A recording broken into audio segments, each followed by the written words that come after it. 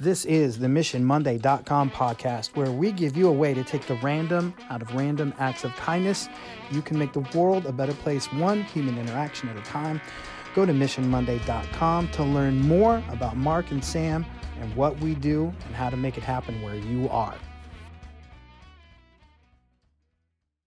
So Mission Monday family, feeling good about things because it's Friday and I'm actually recording and posting a mission on Friday for Monday.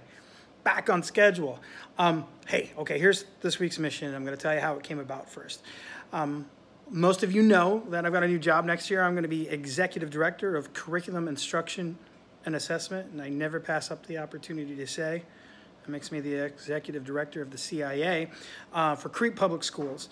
And I've been doing some work with them, though I'm not on contract yet, trying to develop what are our plans for when we come back. And one of the things that we landed on in our last meeting was that our teachers need to ask themselves three things when it comes to the priority standards. Number one, what is it that you just know you didn't get to in the 9 weeks that we didn't have school? Number two, what do you think you covered for priority standards and they've got that learning? And then number three, how can we assess that to find out if you're right? How can we do a pre-test so that we know, all right, this is learning they have or they don't have? And I really pushed, those are the three questions. We don't want to do any more than that. And I missed one because we got a lot of things right. I know there are things that our teachers will say, I know they have this. I know they hit that standard. I know they have mastered that. I know I taught that. We've got to make sure that we talk about those victories. So here's your mission this week.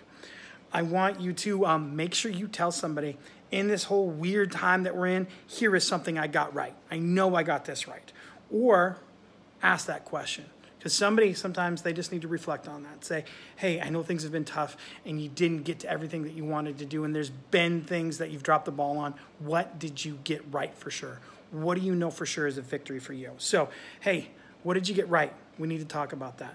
That's all I have, except I'd love it if you go to missionmonday.com. I also love you guys.